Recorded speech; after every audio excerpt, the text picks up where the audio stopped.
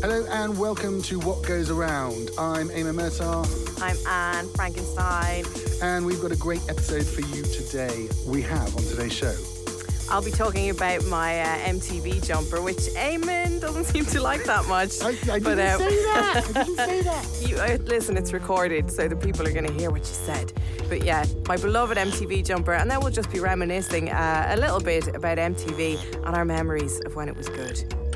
Yeah, and I will be talking about beef, a dish served best smoking hot, because there's been a lot of ructions in the grime and hip-hop world in the last week or two that really are quite hilarious. We must talk about it because it's all so absolutely ridiculous. We'll also be taking a little trip to Love Supreme Festival 2019, back in time to last summer, where me and my poor boyfriend Tim went out across the fields with a little microphone attempting to do vox pops, failing slightly, but the result is entertaining. I know that there's a great deal of determination in the way you hunt them down and make them talk. And finally, in tonight's show, we're going to have a phonographic memory with the marvellous Hannah Cartwright from Snow Ghosts. And she's going to tell us all about how to make gothic music in a spooky castle and many other excellent tales. So I hope you enjoy the show. Let's go.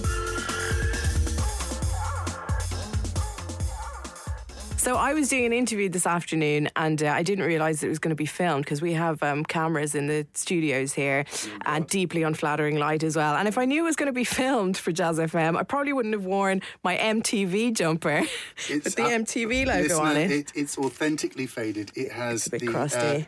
The top head of Kid and Play with the giant square haircut, which turns into an M in the MTV. It's quite, I don't know, it's retro chic, I'd say. I think it's probably not as bad as you feel, but I understand that's probably a comfy Sunday afternoon sweaty, right? Listen, I love this sweatshirt. I wasn't asking for your critique of this sweatshirt. Thank you, though. I'll keep that in mind. I'm a man of 1,000 black t-shirts. That's true. What I wanted to ask you, Eamon, was I've done something terribly wrong, guys. Don't worry, if I'm I can not out of the studio by 12, send help. Listen, we'll post a picture of the jumper. I'm sure you'll all agree that it's a wonderful jumper. I was trying to compliment it in my own. You give a compliment like my mum gives a compliment. Oh, listen, I've got to tell you, this is the best compliment I ever heard anyone ever say, or maybe it's not even a compliment. It floored the entire room. My wife met my mum one day and she came in, she had some new shoes on, and my mum looked down and goes, where did you get them shoes from? McDonald's? No one knew what to say. So Did they look like they came from McDonald's? I don't know. The only thing we could think is is she saying they're like clown shoes? Or I don't know. That's a reach, though. I know. Well, I don't know what she meant, but it was a real conversation.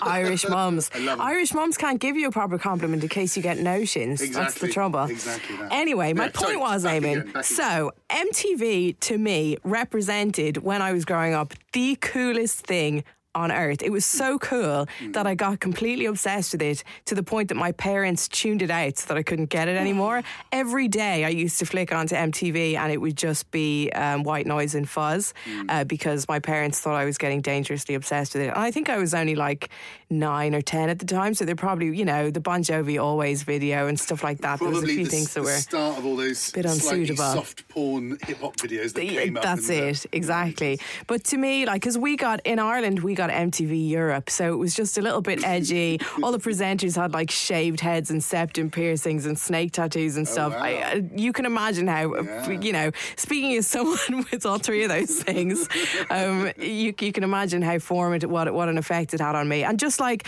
that whole sort of early 90s sort of fanzine style TV. Everything was sort of cut and pasted together, and like Beavis and Butthead, which my mum just obsessively hated. Anytime we were watching a cartoon on TV, even after she tuned MTV out, she'd be like, "You're not watching that bloody Beavis and Butthead." She hated it just in principle. It was a real moral panic issue with my mum. And I'm just curious about your memories of MTV. Well, I'm a little bit older, so I can remember it coming. And I remember it. It was insanely cool. Principally because at the start we couldn't get it. It was only in America for a little while, and the idea, I think I was like 13 or something, but the idea of a TV station that showed nothing but music Man, I was in. I was all in. And, and then there was all Live Aid time and I Want My MTV and all. And I know it's Dire Straits and Sting, but, I was a teenager and I was young. And I dug it for a while. It was cool. And then there was things like the Michael Jackson video, Thriller and all this. So there were lots of things. It was really cool for a while. But the demise. Oh, devastating. Devastating. From a height. Yeah. They went down the tubes. It all started when they started cribbing and reality showing. Yeah. And then it was nothing but cribs and reality shows. There's no fucking music on it anymore. No, exactly. It's devastating. No, it's so true. But I mean, the jumper that I have on now is not a vintage jumper. It's just very old and flea bitten. The logo, I think. You've ruined the effect now. Sorry. Listen, it's radio. It's radio. I thought you'd had it since the early days in Ireland. I wish my mum would have forbade it. But no, I think the logo is owned by this company called Bravado, who owns the Ramones logo and all of this other stuff, which is why you see the Ramones popping up in Primark, because everything's for sale nowadays. But I just think it's sad that it's moved so far away from what it was. The stuff like Fab Five Freddy hosting Yo MTV Raps, like one episode of that is just an iconic piece of television, and I feel like it doesn't get enough. There should be a station just rerunning old MTV shows, basically. I feel like it doesn't get enough credit for what it was. I'll watch any old music shit that's been round the mill once or twice. Yeah. I'm perfectly happy there. But I tell you what else it really reminds me of was a real renaissance in British music, because when the videos came in, for some reason, Britain, probably through Godley and Cream. Oh, yeah. They started making videos, and they made really bloody good videos. And suddenly, you had this wave of British bands that were getting airplay in America like you couldn't have bought in a million years, because they had good videos. Duran Duran, Squeeze, or loads of them just started coming through, Godley and Cream themselves, and they started bringing out these videos, and suddenly you could look at like the sort of the top headline show of MTV, and 7 out of the 10 were like UK acts. It was crazy. And this was back when a music video had to have a bit of a story or a bit of a something to it. It wasn't just like fisheye lens with Hype Williams, big thighs on a beach kind of thing. Big thighs on a beach. I mean, that has its place, listen. But, it wasn't just this high budget stuff. Like even that Always video by Bon Jovi, I remember sitting there locked to it, like, then what happened? And just like the Aerosmith videos and stuff, where it would be like, some girl getting her belly button pierced. It was so exciting. We stayed up late to watch Thriller. Oh, yeah. That was on, and that was, because that really was a proper film. It was like 14 minutes long or something, and it was, the effects were mind-blowing at the time. And it was just, there was nothing cooler in the world, you know what I mean? It was the bomb. Yeah. And then you look at it now, and it is a sad old parody of nothing. And I don't understand why we don't get more of this stuff. There is a massive archive of old stuff at MTV. There's a massive archive of music shows on ITV and Channel 4. The Chart Show. The Chart Show, The Tube, Snub TV, all of these. Bring them back, chop them up. Yeah. Maybe on the Beeb box. There's a Beeb box now, isn't there? There's like a... What are you talking about, television? There's some subscription. Oh, is there like a music like TV BBC and ITV. Oh, BritBox. BritBox, that's it. B-Box. B-Box, that's that. The BritBox. Maybe they'd be chucking them out on there. I don't know. Right? No, that's all Emma Thompson and bloody Emma Thompson. And Morse, Inspector Morse. Yeah, Inspector Morse. Although and maybe some Ab I always Fab. loved there was a rave episode of Inspector Morse. And my mate was an extra. Was he invested? Someone died from taking drugs? I bet they did. Was, amazing. Yeah. And there was and the raves were like a secret cult type thing. But my mate Jomps was an extra juggling at the rave. And, Jomps. Good days. Yeah, well, MTV no more, I don't think. I'd love to see more TV like that. And I think, BBC4 has run out of funding and Mojo, really, for producing that kind of thing. And just everything. I still watch it, but I've seen it all now. I've seen it all a million times. But then again, BBC4 is more kind of like, here's a very, very placid documentary about this subject, looking back in it. Although that Jeremy Deller thing was absolutely amazing. Yeah. There's a nice one, Stuart Copeland did one recently. Oh, yeah. And that's a really worth a watch, just about music and the effect it has on people, which is kind of what we're here about, Yeah. rather than necessarily blowing smoke up some star's ass, where, people really enjoying the music and what it does to them and how they felt different by it. That's what it's all about. So that's a really good one. So they do still make good original content, but, Easy Listening at the BBC, Hot Chocolate at the BBC.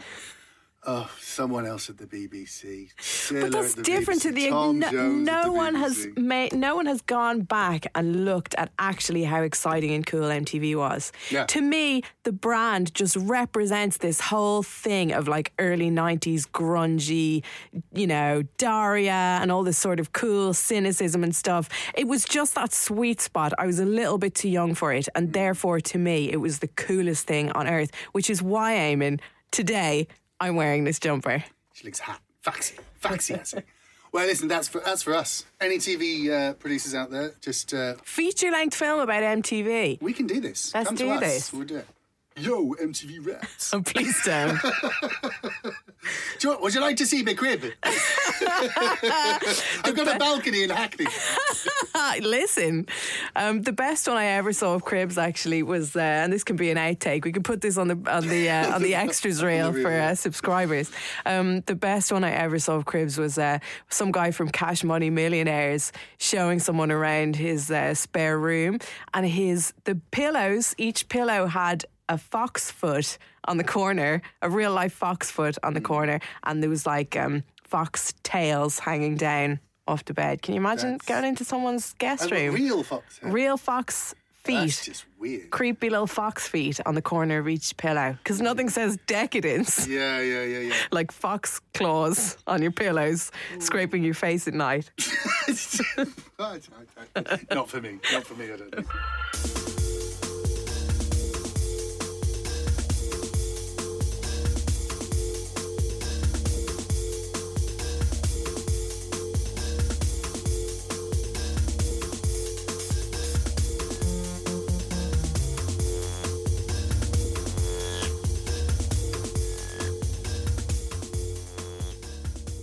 How do you feel about beef?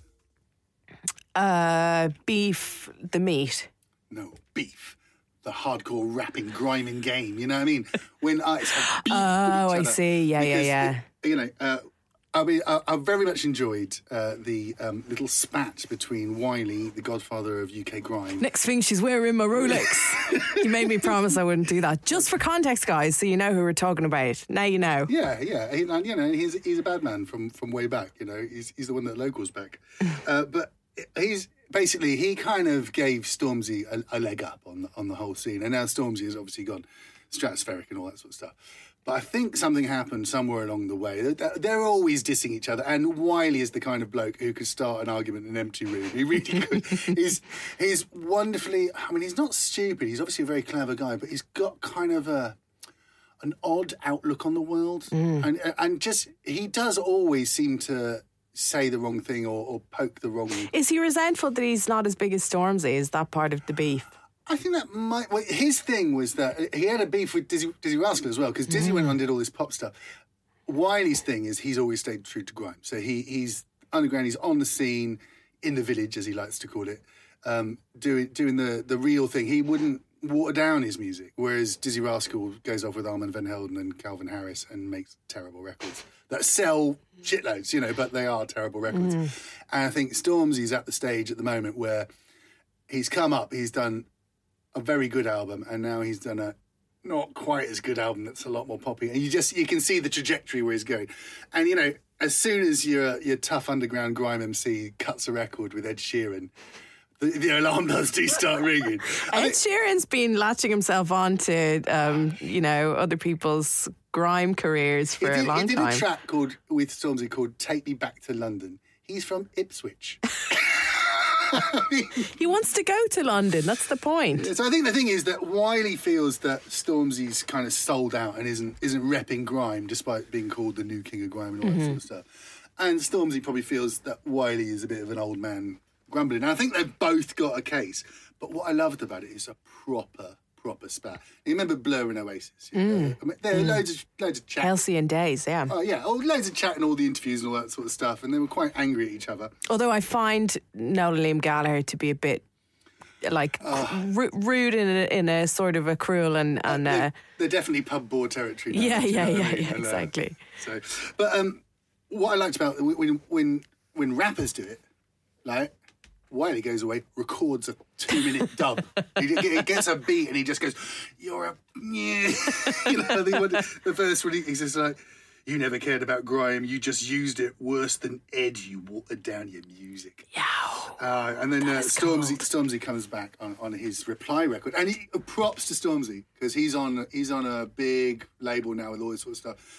I don't think anyone expected him to actually do a proper Reply, because in grime they used to do this thing where they send for you. So I'm gonna send for Anne Frankenstein, and I'm gonna rap her out, and I'm gonna do my thing, and then she's got to come back with a dub that beats my rap. You know what I mean? So it's like old school thing. I like that. The people at the top of the record company must have been shitting themselves. Or they were like, "This is a fucking brilliant, like, bad or good, this is good PR." I think that's how it ended up, but I can imagine the initial conversations as, "You're not getting drawn down into one of those." But he did. He brought one back, and he had a lovely line in his reply. He goes, "The only thing bigger than me last year was Brexit," which I thought was real. Oh, that's good. That is a classy one. And true. And true, yeah, very true. He did it on a drill beat, though, not a grime beat. I don't know the difference. One's slow, one's faster. And then Wiley came back and just upped the ante. Like I say, man could start a fight in an empty room, and he goes, "If I see your mum in Croydon Market, I'm going to rip that weave right off her head." Ooh! I mean, ouch! Do you know, I like that because it's clever. Do you know what I mean? He's not going for the jugular. He's not like, "I'm going to come and kill you because you're a fool." He's like talking about his mum, and that is cold. And then Stormzy comes back because Wiley had this thing where he got in some beef with some big gangster dons or whatever, and they came knocking on his door basically, and his mum's like, "Oh, what's going on?" and got really frightened. So he moved his mum out to Cyprus for a week or two and then brought her back, you know, because that's what you do when you want to solve these things. And so Stormzy goes straight in there. You can't even look after your own mum. You have to move her to Cyprus. Jeez. So it's burning hot, this thing. And these are dubs, they're dropping every other day, do you know what I mean? But this is my favourite bit of the whole story. Peter, I love my kids, Andre, rocks up in the middle of the Twitter spat, right? And he just goes, lads, I know we've got beef here, but let's not bring our mums into it. I mean, that moment, I just looked at my Twitter feed and I went, this website's free. This is genius. Oh, that's brilliant. Did they acknowledge Peter Andre? Were they like, all right, Pete? No, you can almost hear them like side-eye him in the corner. It's like, we're just going to pretend that didn't happen, bro. And just carry on with this stuff. Way to bring everyone's credibility way down.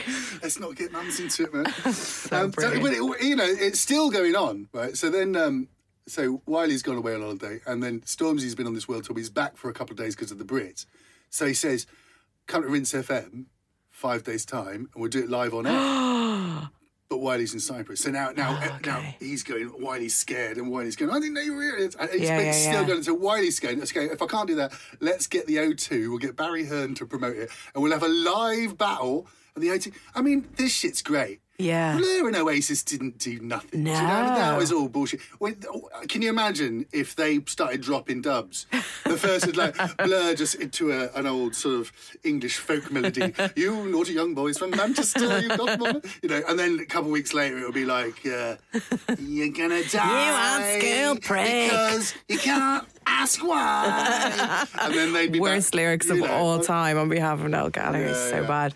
Yes, that's amazing. That's really good. That is proper good old school entertainment. I totally approve of that. Yeah, popcorn sales went up 300%, you know? Popcorn GIF usage went up about 400%. Whatever I said about beef at the beginning, I'm up for some beef. If that's how it plays out, I'm into it. I started thinking about, like, you know, because if Blur and Oasis did, obviously they'd have their thing, but, you know, then I started thinking, who else could do it?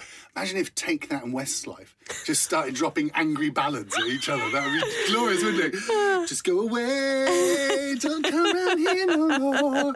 Westlife, you're all waiting for. I mean, I'd love it. So I say big up to the pair of them, because, you know, I think because of his popularity at the moment, a lot of people have been giving Wiley the nod. But essentially, I think, rather giving Stormzy the nod, I think Wiley's done his job, though. He's poked the hornet's nest. He's got this massive star to come back to grime roots and actually have a clash. Everyone's talking about grime. You know, everyone's like into the whole thing. We're all having a good laugh about it. And it's just, I found it charming. It's not like in America. They take those things too seriously in America and start shooting each other. Yeah. Now just rip a weave off his mum's head. That's what we want. So good. Yeah, So I love that for many reasons, but that is how British gangsters do it, man. They just insult mums. That's some tasty beef. I love it. Love it. Guys, can I just stop you? Sorry, have you got 2 seconds? I'm just asking some questions for a podcast I'm doing called What Goes Around. My name's Anne Frankenstein. No, you look like you're in a rush. You got somewhere to go? You don't want to be off it. Sorry, I just wanted to stop you and ask you a few questions for a podcast called What Goes Around. You look terrified. Would you mind, or are you on your way somewhere? Just walking past the Jazz in the Round stage. Bands and voices. Some kind of bleepy bloopy experimental music happening in the background there.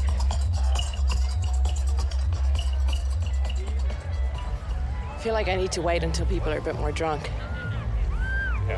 Okay. All right, would you like to be asked some questions? I don't mind. Okay, what's your name? Liam. Okay, and are you a big fan of festivals? Is Love Supreme one of the festivals that you come to regularly? Only because I live in the village. Oh, that's the only reason, really? Do you go to Glyndebourne as well? I've never been to Glyndebourne, although I'd quite like to. And what appeals about Love Supreme over Glyndebourne? The fact they give us free tickets. That's the only reason you come, because they give you free tickets? Yeah. That's the sound of the arena stage in the background. Some lovely falsetto vocals. Just walking past the Burrito Boys and Frank Water, selling chilled filtered water. Things have changed. This is a very civilised festival. Ladies, do you mind if I... Sorry to interrupt you. Hi, my name's Anne Frankenstein. Just doing some recording for a podcast called What Goes Around. If the rains came and washed all of your... Are you camping? We are. Okay. And if the rains came, which is unlikely, but if the rains came and washed all your stuff away, what one thing that you brought with you apart from your phone would you Obviously make sure car you... keys and house keys. That's really boring though. Maybe Okay, cool. I That's think sensible. warm socks. How do you guys manage to say... I mean, I know it's only day one, but you're both very glamorous. How do you stay so glamorous in a festival situation? That's easy. Come and see us this time tomorrow. It'll be a different story. All right, we'll do an update then. And what brings you to Love Supreme? We came last year actually. Yeah? First time, so thought we'd come back again. And are you camping? We are, yeah. Yeah. I don't like festivals. I'm too high maintenance for camping. We're staying in an Airbnb around the corner. Okay. Do you enjoy camping, or is it just like a necessary evil? Personally, I can't really put up a tent well, so Okay. I'd recommend someone else to be Yeah, honest, something else. That's a good tip. Yeah. Do you mind camping now? Do you miss your creature comforts? Yeah, definitely. I mean, I didn't Yeah. bring a pillow. I think that's the huge problem. So what am I going to sleep on? I don't even think they sell pillows here. You're going to have to... Oh no, the general store's got everything for you, man. They have Yeah, pillows? I think so. And one question then, if the rains came, which I don't think is going to happen, but it's always a possibility, if the rains came and washed half your stuff away, what one thing would you want to hold on to that you brought to this festival with you? Probably my flip-flops. Oh, that's Pretty a good necessary. choice. I mean, I don't have one just now. So classy around here. They've got a lobster and fish finger sandwich place next to a waffle bar and a gourmet mac and cheese. I mean, can something be gourmet at a festival? Probably not.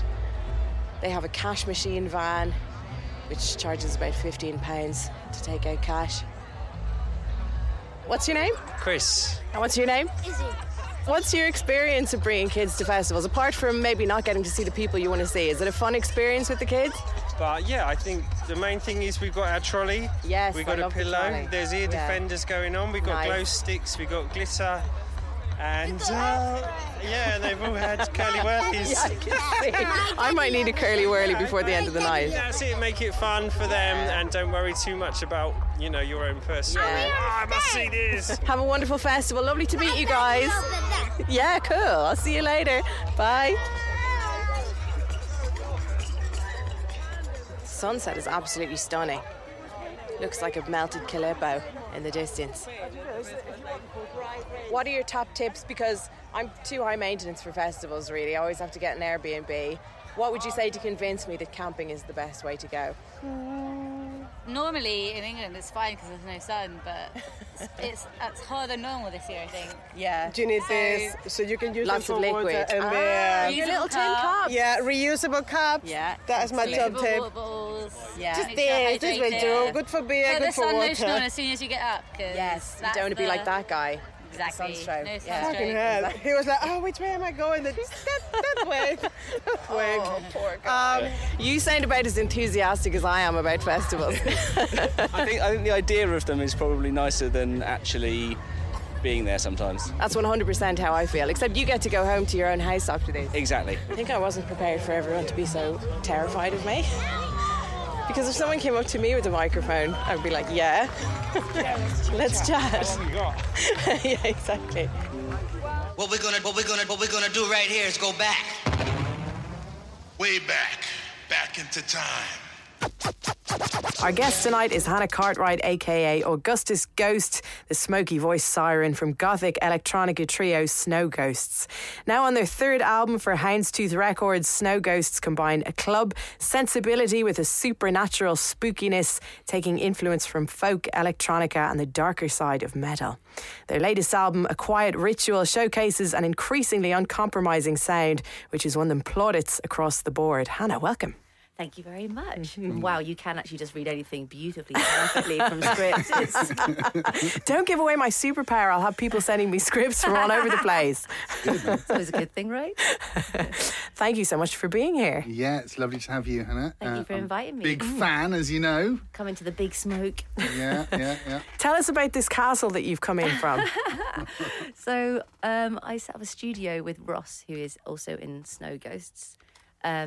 Which is in Wiltshire, but we are renting a castle, in the woods, and it's absolutely mad, beautiful place. But yeah, life's changed a little bit. I'm now into the foraging, making your own wine, kind of full country bumpkin goth. I'm not sure how those things combine, but I think making your own wine and living in a castle comprise the goth element. That's true. The castle, I suppose, helps with the kind of like ba ba ba. Yeah. In what respect is it a castle? Well, I can show you a photo, but that won't come across on the podcast. I reckon. Create an aerial photo for me. Okay, so it's got crenulations. Ooh, cool word, right? Yeah. Which in my head makes it a castle. Yeah. It's got 2 turrets. If it's got turrets, it's a castle. Yeah, absolutely. Exactly. Turrets with crenulations, and then like a long barn in the middle, which kind of I think might have been originally a stable because it's still got the little like door holders, iron door things. You know what I mean, along the beams in the middle. Wow. But it's proper old school. But sounds it's amazing. pretty fun. Is that good stimulus for making the kind of music you're making? I think it is because you're surrounded by nature and in a somewhat dark kind of I was going to say, place. your music definitely has a dark and slightly sort of spooky tinge to it all the way through. So I imagine making it in a castle must be perfect. Yeah. So much fun. We had, for the last album, we had John Kenny, who's the Carnix player. I'd look that one up, by the way, if you haven't seen it. It's a 6-foot-long Iron Age horn with a boar's head on top.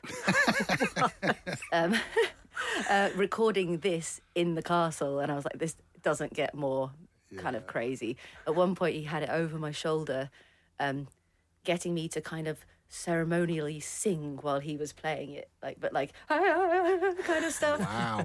Yeah, it was a bit mad. There's some strange nights in the castle. It really does get candlelit and bonkers. If I was, say, if me and Anne were driving our way across the Bath countryside and we broke down on a rainy night.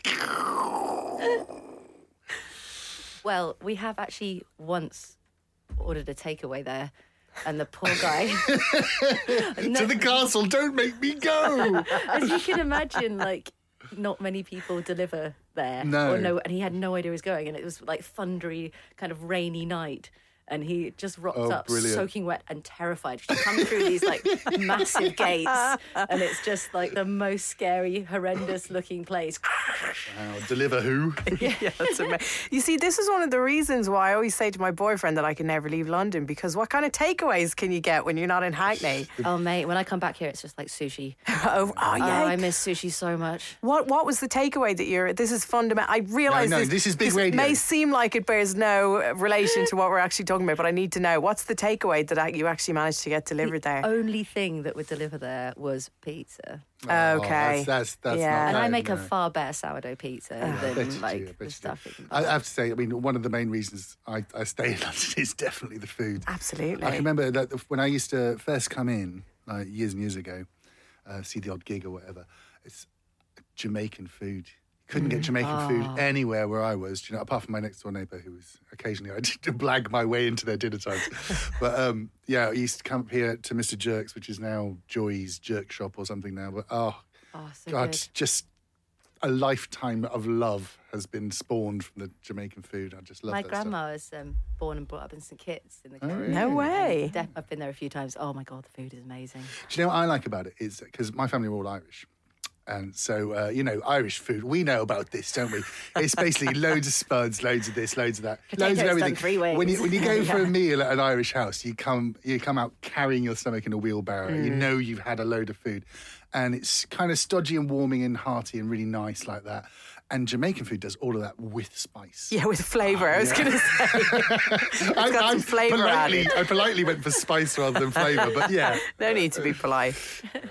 Well, now you're here tonight to discuss your phonographic memories, which are the songs that hit you at a certain time, place in your life.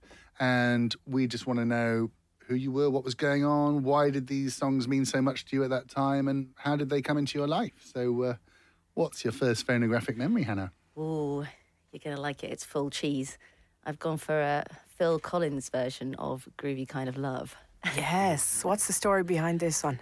So I grew up in the Middle East, in Abu Dhabi, and I think it must have been at the age where I was still in a car seat, because I distinctly remember being in a car seat, and I think my mum had either a mixtape or 2 tapes that she just played on repeat. And one of them definitely had Bruce Hornsby's That's Just the Way It Is, and the other one was Groovy Kind of Love.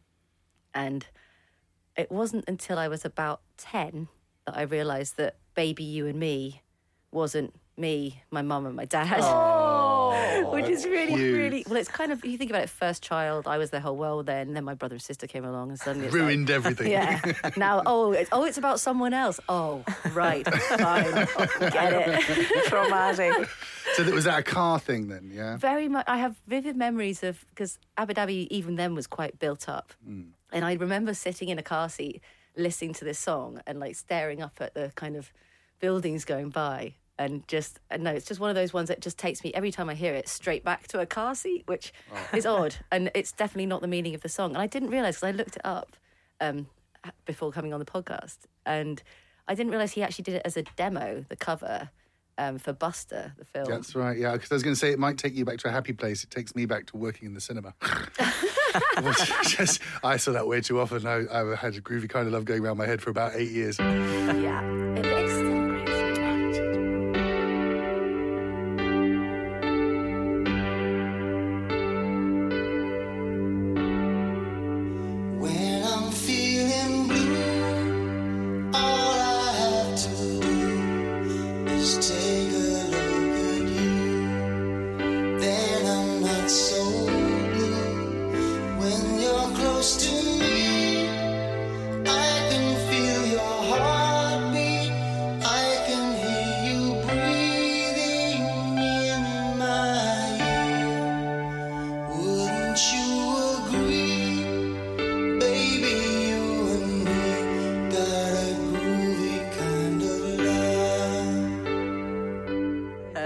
Did it as a demo and didn't realise they were actually going to use it in the film, and then it just was put out. I say he was angry about that. He's an angry kind of guy, isn't he? Well, it hit number 1. Okay, fair enough. He probably relented. Phil Collins is like an angry kind of I'm not going to have a word said against Phil. I'm not saying anything against him. Not because I'm a big Phil fan or anything, although, he has his moments.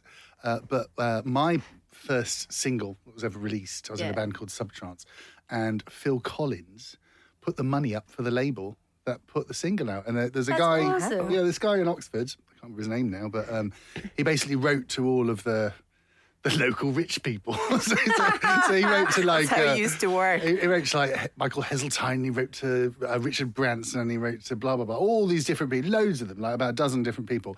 Phil Collins wrote back and said, OK, here's £600 to start your label with. Aww. All I ask is that you send me a copy of everything that you put out.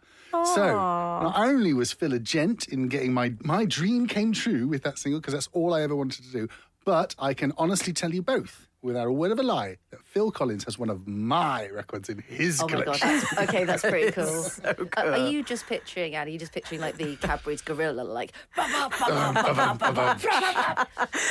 hadn't even come into my mind. For some reason, he just always seemed like quite a serious guy. Takes himself quite seriously and I think there was all of that. some rather risque, slightly grumpy rumours about when he split up with his wife, because allegedly he filed for divorce by sending her a fax. Ooh, that is 80s cold. That's 80s steel, yeah, isn't it? that really is. Was it with a drawing, or was it actually like written?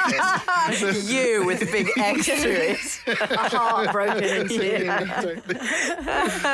Oh, man. I think I love that's a fax good way to go. machines. I love Real them thing. too. I know, sorry, tangenting a bit, but That's all right. when during living in the Middle East, when the first Gulf War broke out, we had to move back here, and my dad stayed over there. And just to clear up, he's not working in oil. He has a gift shop. It's like not that sort of family. But we used to communicate via fax and like draw faxes for Dad. And like it just... Sorry, I make myself sound old now. Yeah, but that's No, we sweet, all isn't it? remember 'Cause and love that's- fax machines. And it's a lovely, lovely thing, because... They're really old as well. Like, sorry, I've been listening to way too many podcasts. Right. But I think, let me get this right. We're going to have to wiki this. Yeah. Or fact check it at least. But fact check the heck out of some, it. like, they're definitely like as old as the telephone. Really? Surely Or the telephone close was... enough to. Really? Yeah. We're going to fact check I'm that. gonna They were look like a this kind up. of like novelty. Yeah, have a look. Someone. Well, someone invented it and they were like, I invented this thing, but there's no use for it like, in the I world until the 80s like, came along. I want to say like someone in France or like someone quite. Check it for me so I don't sound stupid. Facsimile, sometimes called telecopying, I wish it was, or Wow. telefax. Are you going to read it out like blah, blah, blah, blah. verbatim? No, yeah, it's just like one long sentence.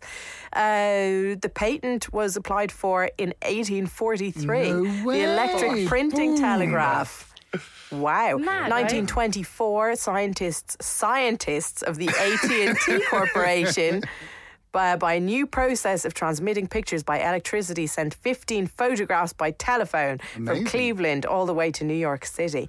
So yeah, we're going back to the 1800s. Yeah, so when you say it was making you sound old, you weren't joking. Yeah, exactly. I didn't realise you were a vampire as well as living in a castle. Just about to say that. You got to the joke before me. Oh, sorry. Phil Collins, though, having been exposed to that track at such an early age and then gone on to make music yourself, is there an influence there in the music, even a distant influence in the music that you make? I really think there is, and like I make quite a lot of music under pseudonyms and stuff like that.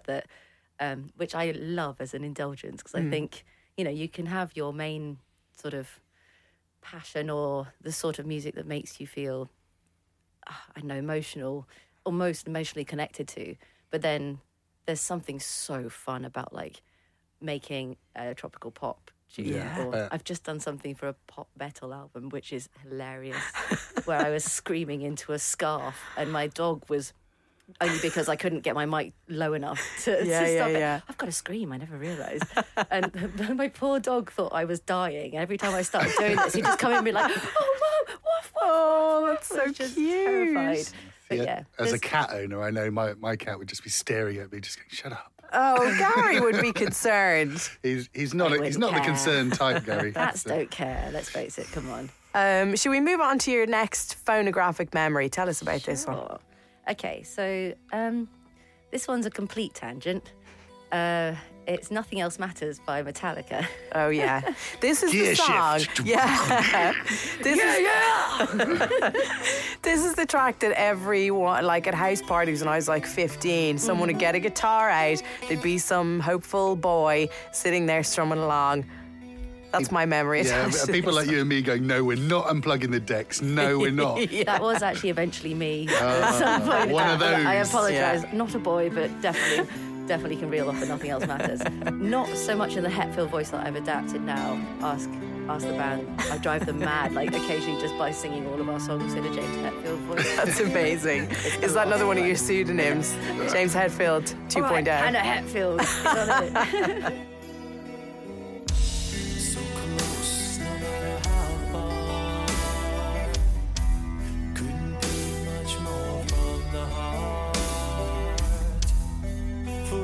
Trusting who you are,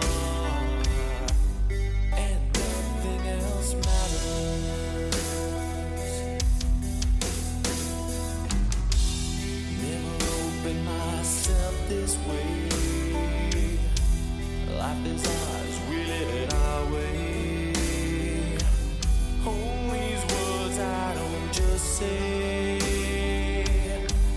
and nothing else matters. Where it takes me back to is, again, still in Abu Dhabi, and I was, I think, maybe 14 or 15, and I went to a very weird school where they sort of stopped music, but I was sort of playing, I picked up the guitar and was playing with a few friends of mine, and we formed a band called the High Class Bums. All right. Oh, yeah. I like that. And we were sort of doing covers, and I remember I sang through this tiny, weeny digital Fender amp because we didn't have anything else to sing through, and I couldn't even sing loud enough to cover the horrendous noise that was happening. But when researching this story, because it's quite a long time ago, I messaged my sister. I was just checking that it was with this band that this happened. And she said, she's in Sri Lanka at the moment. She's like, I can't remember for sure, but Mum, if you're at home, check my fluffy Eeyore book. Because in there I've kept a diary of all the gigs that you guys did and all the ticket stubs and everything. I was just like, you absolutely... I didn't even know she did that. Oh, that's adorable. So Sweet. So we went to a Battle of the Bands in Dubai. So that's like a 2-hour journey, and my mum drove us up there, bless her, because it's a very different sort of setup to here. You don't really have public transport. But we were very much the small fish in the big pond. There was a really cool band of like older kids called Illuminatus who were... Ooh, they sound serious. Yeah, they were serious. They proper serious. They were like the ones pegged to win. Right. And we were like the complete underdogs. And we did a cover of Zombie by the Cranberries. Oh, yeah. Which I have to admit is still probably my karaoke go-to. Powerful. And for some fucking ridiculous reason, we won. Yes, because you were better than Illuminatis. Well, no, in hindsight, I don't think we were, but I think they were just like, oh, a girl on stage, woo, in the 90s, sorry. No, it'd probably be the noughties, wouldn't it? Yeah.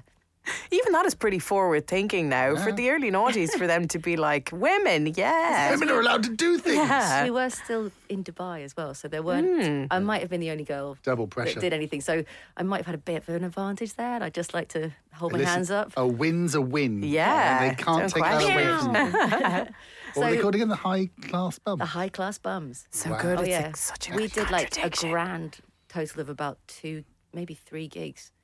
Maybe So, 4. well, that collection you were talking about is now paled in my mind. It's like 3 tickets in the back of the Eeyore book. No. Yeah. It goes, we went on to form many other bands. I you see. What happened after this was my mum was kind of...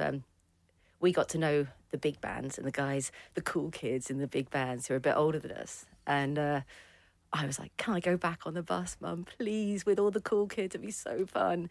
And she allowed me to. I don't think my Let you sister get in the does rock come. bus. In a rock bus. High on your victory. High on my victory, and then drinking beer as well. In Abu Sitting Dhabi. at the- yeah, exactly. Dubai and Abu Dhabi border. I mean, I should Oh my probably not God. say this. They might come and arrest me. Madness. They've got people everywhere. You live in a castle, I'm sure you're fine. Yeah, just pull up the drawbridge. Oil the oil! But they, so we went back in this bus. I just remember sitting at the back of this bus being like, I fucking made it. I have truly made it. I am with the cool kids. I'm drinking beer and I'm listening to Metallica. Oh, that Yes, is life great. can't possibly get better than this. And to be honest, I think that's what made me want to do music, because I was just like, this is so much fun. Once you taste that blood, you got to have some more. Exactly, that was it. That validation as well must have been amazing. Yeah, well, especially being the underdogs completely. And Yeah. suddenly it's like the cool kids want to talk to us and Yeah. have us on the bus. Also, when you're that age and someone makes a judgment that you're cool, it's like, then it's just a fact. Yeah. It's not a subjective thing. It's like the cool kids say I'm cool. Fucking hell, I must be cool. I don't know how it's gone so backwards since then. But I've definitely reached come my off peak it. a little bit early. But then we sort of, after that, ended up forming this little group of people that all formed other bands, Yeah. thus the extra ticket stumps. Going back to what you were saying about music in your school, so they just stopped music lessons completely at school. Yeah, so I went to a Lebanese international school called Shwefat, which is part of this Sabis system, right? And they've got a very different way. They think everybody can be kind of moulded into being the same. You can Wonderful. Be That's doctors, just nurses. what you They want. must have been delighted when you came along. The thing is, I was actually a bit of a nerd, and I aced my O levels, and then basically they split you into like languages and sciences, and languages are for thickos and sciences are for clever people. And languages also consist of biology, by the way, just to tell you how artsy this is. There's no art, no PE, no music, no drama, no nothing like that. So I remember going, deciding to go into languages because I liked history and literature and biology, believe it or not. And they, all of my teachers were like, Hannah, but you could be a doctor, you could be an engineer. And I was like, but I don't want to be. And they just couldn't believe that that's not what you'd want to do. Yeah. But the weirdest thing about that school is that they have one branch in the UK where they used to send people who didn't pass the year to go and do summer school. And, like, there was like 7 exams a week, blah, blah, blah. It's really strict. And this school, I knew was somewhere in the West Country. I was walking the dog, like the first week moved to the castle, and closed this gate by this big, like, kind of old building. And I look at it and it just says Sabis. And I'm like, oh my God, I'm living a mile. I can't escape this place. It's terrifying. Oh my God. So yeah, I'm living a mile from the only one school of that type that's in this country. You need to come up with some kind of smuggling program where you do secret music. Yeah. You just hide in the bushes and over the literally, and just like, children, come and make music at my castle. Sit in the field on the other side with like a guitar and be like, come and sing with me. But like that is like something from the plot of Matilda or something like that. Like music and creative studies all banned. We want to turn children into like doctor drones. It was so weird. They had things like careers and advising lessons where the head of the school would basically lecture you on... There's one famous saying I remember. He was like, you're like Coke bottles. Oh, sorry, I won't do the accent. No, please. It's going to be offensive.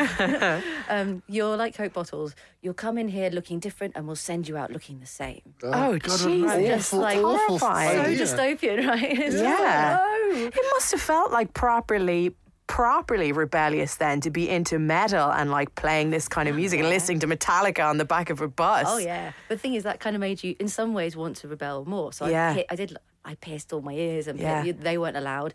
I pierced my own lip. Oh, wow. And used to like have it like a clear one in school that I'd suck in and out every time I walked past somebody. Yeah. So because you've got this kind of establishment that's so anti what you believe in, it makes you kind of go, well, yeah, I'm giving the V's, but no one can see. Radio V's. Radio V's, exactly. But yeah, it's but saying this, like my family, my parents are like massive, crazy party hippies. So I definitely didn't come from somewhere that slotted into that world. So it does go to show that if you've got, there's that great John Lee Hooker track where he goes, one night lay down, I heard Papa tell Mama, let that boy boogie woogie. Let that boy boogie his woogie. Because it's in him and it's got to come out. And you know what?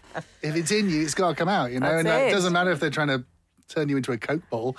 Well, I think the more they squash it, the more you kind of want to do it in some ways. If I'd gone to a school that was like, oh, you've got great talent, you should learn the flute, which I did, by the way. Oh. But you end up sort of being moulded by other people in some ways when you're not forced to do that. You kind of find your own path. Yeah, and I think often if it's all very easy and laid out and you can do anything, and then it can lead to quite easy, bland thinking. Mm-hmm. Do you know what I mean? If everything's just like, oh yeah, that's fine, yeah, go ahead and do it. Oh, you want to write, yeah, go ahead. Then there's no pressure on it, and it can get to a stage where, because there isn't enough jeopardy in it, you don't really push yourself. I mean, I say as an artist, I'm sure you're just a kid at that stage, but No, but I think it's also like if you have to save up to buy your first guitar, that's going to mean so much more to you than if you just get given one, and you've wanted that for so long, you've worked for it, and suddenly it's like it feels like you're battling something against the odds. So somehow it feels more worthy. I didn't finish that sentence very well, but you know what I mean. I'm getting it, feeling it. Yeah, especially at that age, to be told that you're not supposed to be doing something, or to be not encouraged to do something. And like you say, Metallica's even though they were a massive, massive band, it's not sort of your average pop, is it? So it's like a proper thing. Well, this group were properly sort of metalheads, and we actually organised one of the first ever underground music festivals in Abu Dhabi. Wow. Because one of the members of the group, of the Illuminatus group, who were, the cool kids, the bass player was the Spanish ambassador's son. Wow. So we managed to hijack the Spanish embassy. Nice. Sold tickets. It was called because their surname was Pombo. It was called Pombo Fest. Oh my God. I'm sure Emma, my sister, still has one of these ticket stubs. Amazing. And it was brilliant, to be honest. Like we had I don't know, it must have been a few hundred people, and all kids. That it wasn't like That sounds just great. free In that bags and- environment, those kids must have been going, Oh yeah. this is amazing. Well, it was so different. I mean, not all the schools were like that, but there wasn't really, we had a few people come out and play. Like, it's not like it is now where everyone goes out to Abu Dhabi and plays Formula One and stuff like that. We had, I think Bryan Adams came, and that was about it forever. Wow. Michael Jackson was supposed to come, and then his nose melted, apparently. It is hot out there. It is hot. This is before Abu Dhabi. Oh, I my mean, he must God. have been in, I don't know, where on the way. Yeah. And it already melted, so just as well he didn't come. When did you move away from Abu Dhabi? I finished school there at 18. I just slipped into an Australian accent then because I'm about to tell you that I moved to Australia. And I do it every time. You're like me because my family, my mum and dad were very Irish and had broad Irish accents. My dad, though, had joined the American Air Force, so we lived on American Air Force bases until we came here, and then I went to an English school. And whichever circle I'm in, I immediately start dropping into that accent, whatever it Straight is. into it, right? I'm the same. I went to Australia to do uni, and I moved over there with a girlfriend at the time, actually, and then I was trying to do an arts degree. I had no idea what I wanted to do, and she actually convinced me to do music, so kudos to her. I auditioned for this tiny, Mickey Mouse music school. Not Mickey Mouse, that sounds rude. Hopefully no one will hear it. They'll all be back at this school going, sure, our ex is on. Here she comes. Mickey what? I was thinking Yeah, Mickey Mickey Mouse what, has a mate? music school. That sounds prestigious. It definitely wasn't Disney, that's for sure. It was a smaller music school where I did a music degree there, but it was awesome. But I then realised when my visa's run out and I've got a British passport, so I came to live here for the first time. I was like, oh God, well. So how old were you when you actually came back to here? Came back to here 20, when you came here? well, came here. I've been coming back because we've got family here, so in the summers and stuff. I was probably 23. Wow. 4? Oh, God, I have no idea. It must have been cold. Oh yeah. Oh my God, it was cold. And then I realised that the only reason that people go to music uni is so that they've got loads of musician contacts. Yeah. And Sort of then big I was like, network. oh God, I've got to start at the bottom. Start again. But yeah, it's the best way to go, right? You've done all right, haven't you? You've done all right for Just yourself. about. But when I came over here, I had an absolutely Australian accent. No one would have known. Really? That's amazing. And still, when I'm nervous, I slip into it because I think I associate it with the first performances I did, or proper other than the bands, obviously in Dubai. I was much braver then. It's interesting, the whole Metallica thing, because one of the things I find very interesting about Snow Ghosts as a band, from the very first, I remember the morning I first played the video on my iPad or something. What was the first one? I'm sure. Lost at Sea. Oh, was it? Lost Oh at my Sea, God! yeah. Because I bought old school. Well, I was into throwing snow and Ross's stuff. Yeah. Because he used to live in London Fields, and I think we had some random moment on Twitter where he said, "Oh, my dreams have just come true. I've made a record," and I was like, "Oh, what's that?" I didn't know from Adam then. And we just had a really nice chat about how pleased he was about it. So I thought, fuck it, I was down to Fonica at lunchtime and said, "Have you got the Throwing Snow single?" And then it's one of those things where you're kind of just being polite to people and having a nice chat, and then you actually listen to it. It's really fucking good. I mean, I was blown away by it, and I kind of just collected all his stuff then. And then when that came along, the Lost at Sea, I just thought it was so brilliant sounding because, for me, it brings together a lot of things that are quite important in my life. Obviously, I was very into clubbing and raving, all that sort of stuff. So dance music and great bass and those kind of productions are really, really great to me. But I was also goth when I was a youth. Yes. And, the whole darker side of it. Now, I was kind of predated metal. I was more of a Sisters of Mercy goth rather than a post-industrial goth. Could you have that on a T-shirt? I predated Sisters 1985, that's what we used to have. But it has this darkness about it, which I found very interesting musically because outside of kind of your dark drum and bass kind of vibe, a lot of, especially songs with electronic songs with singing in, tend to be on the positive side. They tend to be very bright and very kind of like, you know, it's like they're all looking for this melodic, pleasing thing that just kind of soars along, you know, or whatever. And what I liked about the Snow Ghost thing, the moment I thought it's just like, this is dark as night, mate. This is so... Because your voice has this very, like, smoky kind of vibe to it. The lyrics were very intriguing, and kind of the whole idea of, like, lost at sea and all this sort of stuff. I just thought it was amazing. And thank you. Rather brilliantly, you've got darker and weirder as time's gone on. Is that as a person, or...? I'd say, well, it must be. Both ways, I think. I think it is. But we didn't start off like that, really, because I had no idea about electronic music at all, really. Ross was my introduction to it, because I'd come from a kind of metally, folky, weirdly. I know that sounds like a strange combination, but it does kind of work, in my opinion. It has that folky strand as well. And like I say, where I grew up is a big folk area. You know, well, I think, actually, saying that, I think I recently discovered I'm, like, mostly Irish as well. Well, it's in you then. It's got to come out. Welcome. True. But it's well, they say that, everyone says that, it's like being in America, isn't it? It's like, I'm Irish. No, but I choose to believe that you're Irish. Welcome to the fold. Yeah, you're in.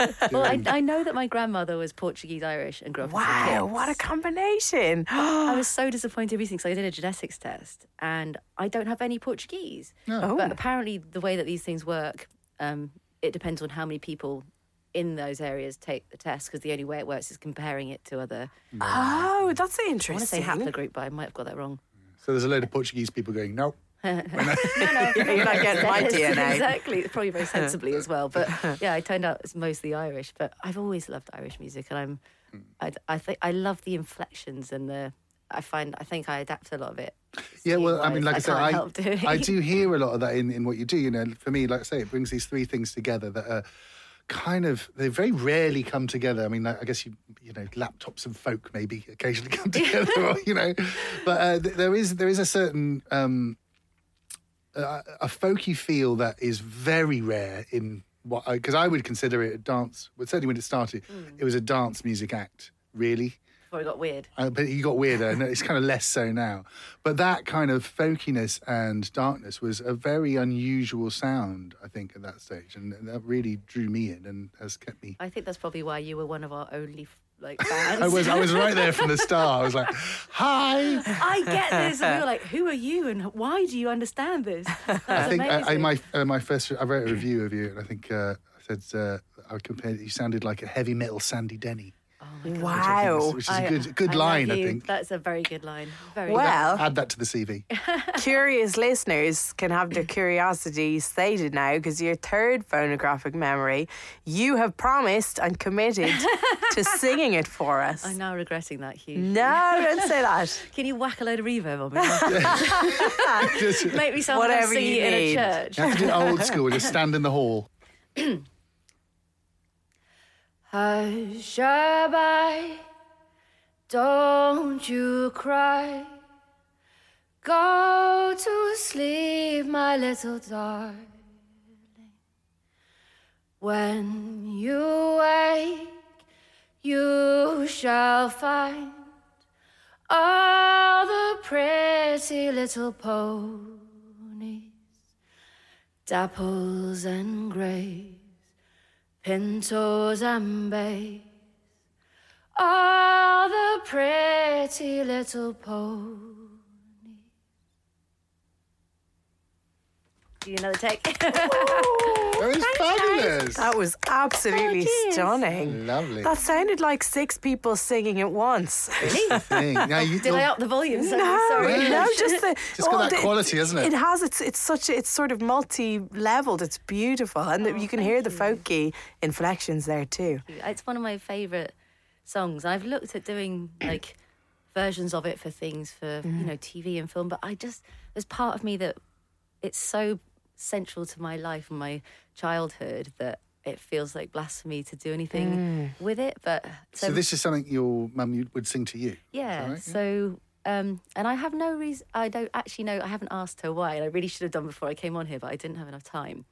But I have. It takes me straight back to being drifting into sleep and it's beautiful. But I also didn't realise how dark the song actually is when you look into it. Have you had a...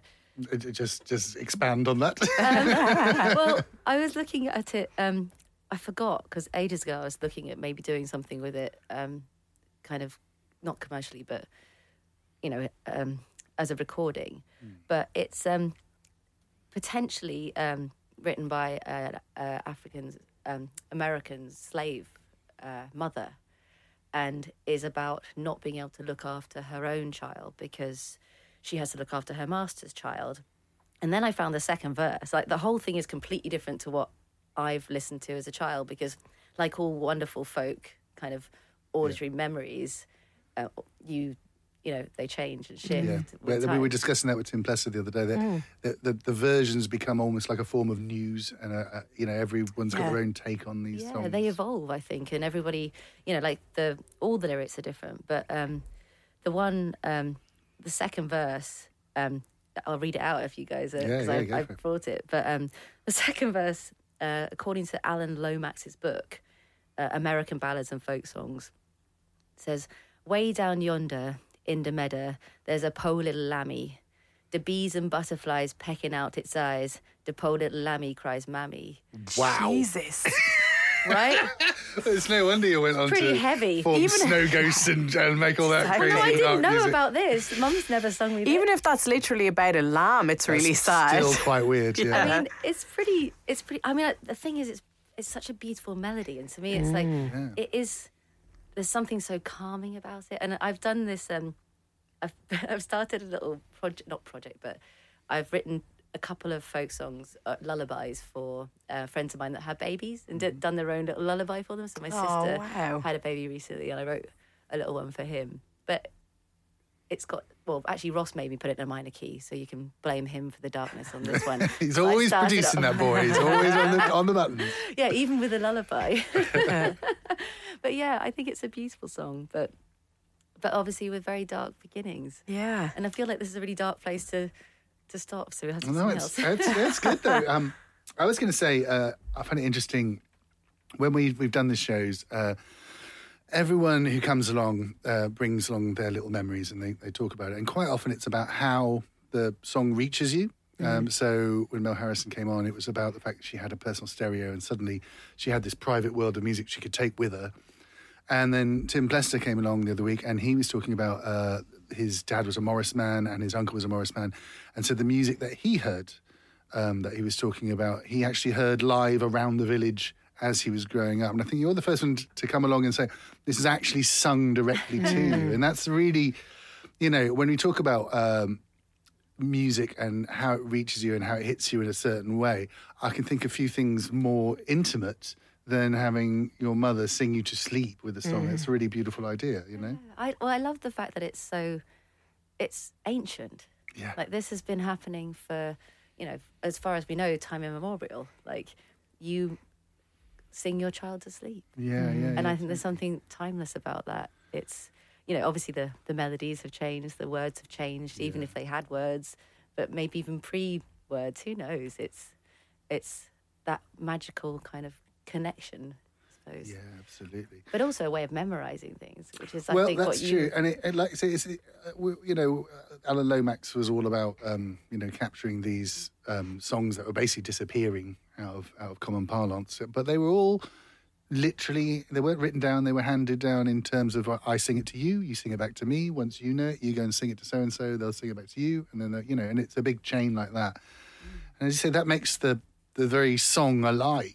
Like classical music, when a composer writes down the thing, there it is, note for note, a whole lot, play it like that, there's time signatures there, these bits say where you rest, these bits say where you play, do that. It's very, very, very prescriptive. And of course, you've got a conductor who maybe gives a slight angle on it. Interpretation, but but it's still very much on rails. Yeah. And I think what's great about the folk music thing is that those rails become quite slippy, and you can suddenly go off in all sorts of directions. Of like documenting events pre-writing. You'd sing tales of people, like bards and things like that. So where did your mum pick up the song from, do you think? I don't know, and I should ask her. But if I message her now, she might be asleep because she's in the Middle East. So well, don't wake her up. It might, but I will ask her, and I can let you know. Yeah, drop us a line, and we'll stick it in a assuming future episode. It was probably from her mum. Yeah, which would be the obvious that'll because be I don't know where else she would have it, learnt it really. But if it isn't, then I'll let you know. Now, the second verse, you never got there. No. What sort of effect would it have had if she had done the second verse? I suppose, yeah, exactly. But I suppose it makes sense if you had, a slave woman. Kind of, it almost brings a whole load of like vice to it, singing it to someone's child that you don't care about, knowing that your own is. Yeah. It's true. Dark as hell. And it's weird as well when you hear when you're exposed to dark sort of stories like that when you're a kid, the impact it has. I remember, did you guys ever have The Little Prince read to you? The Oscar, yes. It's Oscar Wilde story, isn't it? Yeah. See, I never did actually, and I know about it. Like, I have a lot of friends who've talked about it. Again, because of I suppose being in the Middle East, I have so many culture. Like complete wipeouts. Well, it sounds like you had different cultures coming at you from all directions. I mean, how did a Negro spiritual slave song come into the vernacular of your mum's mum? You'd think, you'd wonder, wouldn't you? And that wasn't even the grandmother that had any sort of Caribbean connections. Yeah. But this is, she never sang the second verse. I only discovered that a few years ago. Yeah. And I only know, and even the words that I've got and the melody I've got and not what's written down and how other people have done it. Like, there's I've tried to find a recording for you guys because I was thinking about not singing. Well, actually, I was going to find a recording and then decided I had to sing it because the only one I could find was a Kenny Loggins version. Oh, amazing. We're not having that. Stop. Kenny Loggins recorded. Oh, wow. my God. Have you heard I can't even begin to imagine. I'm trying to imagine No. Kenny Loggins saying the words "pecking a lamb's eye." I don't know if he gets to that. But you see, no either. one does the second verse. That's the thing, isn't it? I found it like a horrendous YouTube video as well that's just like his version of it with kind of montages of pictures of horses fading into each other, all these different... This is what the internet was invented for. Horrendous. Exactly. Oh my God, Kenny Loggins of all people. Well, I'm really glad you sung it anyway. Yeah, now there's going to be a superior version. I could have on the subjected internet. you to it. I mean, there's some beautiful versions. There's some lovely folk versions and stuff as well by British bands as well. But Kenny Loggins is the... Kenny Loggins is dominating YouTube. He's at the top. In the... Big hitter. All the little horses. Oh, that's brilliant. Amazing. That's really nice. What a lovely story. Yeah. Apart from the birds pecking out eyes. And I kind of like that. I like bit the darkness. best. I know you like That's the my darkness. favourite That's why I bit. brought it.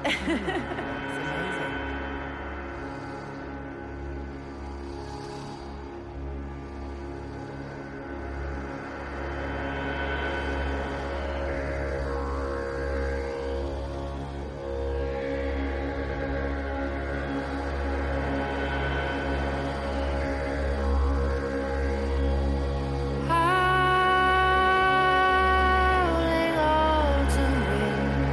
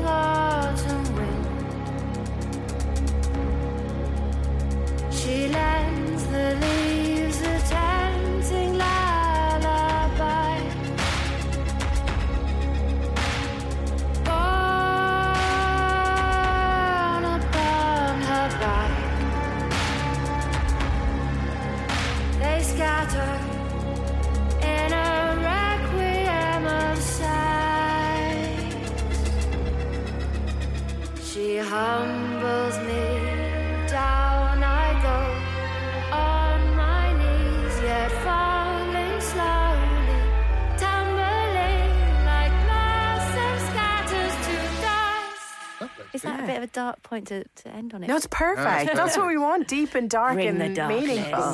While you're still here. Yes. So you did have I don't know if you're still working there, but you did have a really interesting job that I used to enjoy because you did a bit of music placement, didn't you?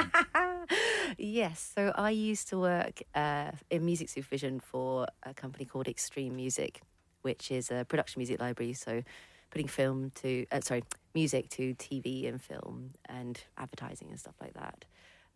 I know where you're going with this. Well, basically, Hannah's my favourite Facebook person. Oh, yeah. Because when she was working there, she'd occasionally just pop up with a music brief. I've got to find a piece of music that sounds like squirrels being attacked by Messerschmitts or something like that. You know, you'd be like, what? And I love that challenge. Yeah. I'm digging through the records straight away. Oh, let's find one of these. I've hashtagged them all. So what I was hoping eventually to do is to make the most obscure toilet book ever written. Like, who's going to buy that apart from you, Eamon? That would be amazing. Yeah. I'll give you a copy for free. Although you might be the only person that buys it. Oh, that sounds fabulous. Oh, my God. What's the biggest challenge you had in that job? Because you did have some perlers. Searchers. Well, okay. I think one of my favourites was I Need Music to Kill Cows Too. What the fuck? Was that for a McDonald's ad or something? No, I think it was something BBC. I liked the one where you Wow. said, we want music to play as a man mows his lawn and very nearly hits a dog poo. Oh my God. And I pulled out Last Night by the Marquez, you know, and it did kind It of was sound very like good. someone just dodging around through the It was poo. very good. Like Minor Peril. Yeah, I like that. it was very, very minor peril. No, What an I will amazing miss job. them. I hope I'm just going to have to... Well, to be honest, every single one is copy-pasted genuine. How delightful to have you in today, and thank you so much for sharing your coming memories in. with me. Thank you And both so Anne. much. And Thank you. best of luck with more Snow Ghost goodness. Wonderful to hear you sing. My God, where can we hear more of that? Oh, thank you. We have lots in the pipeline. We've just... actually, I can't announce this yet, I don't think. We've done some live versions of things that are going to be on the incoming. We should keep an eye soon. But it's been really fun actually working with like some very different musicians, like the Crazy Horn person and John Kenny, I should say. But yes. Go on, Crazy Horn. I'm sure John is known by all his family as a crazy horn guy. At least I didn't say the horny crazy person. That could have been way worse. There's going to be lots coming up. Thank you guys so much. That's a pleasure. Where can we find you on social media? Snow Ghosts? Everywhere. Yeah. Facebook, Instagram, Twitter. I'm a bit shit at all of them. But you know, you've got to wait for something interesting to happen. I don't just want to bombard you with rubbish. But And then latest album, A Quiet Ritual, Yes. is out now on Houndstooth Records. It's out, yes. And it is a proper listen. Really, really good. I advise it on dark winter nights on your own in a castle. Surrounded by pizza. vampires. Oh, brilliant. Oh, thank you so Fabulous. much. This has been a pleasure. Oh, likewise. Lovely. Awesome. Cheers, guys. Now, if you've enjoyed us rambling inanely about music, you might enjoy the actual music even more, which is why every week there is a What Goes Around Spotify playlist. And we hope that it will give you a little more detail on some of the music that is featured in today's show. If you enjoyed today's show, feel free to get in touch with us at whatgoespod@gmail.com, or you can contact us on Twitter at whatgoespod or Instagram at whatgoespod.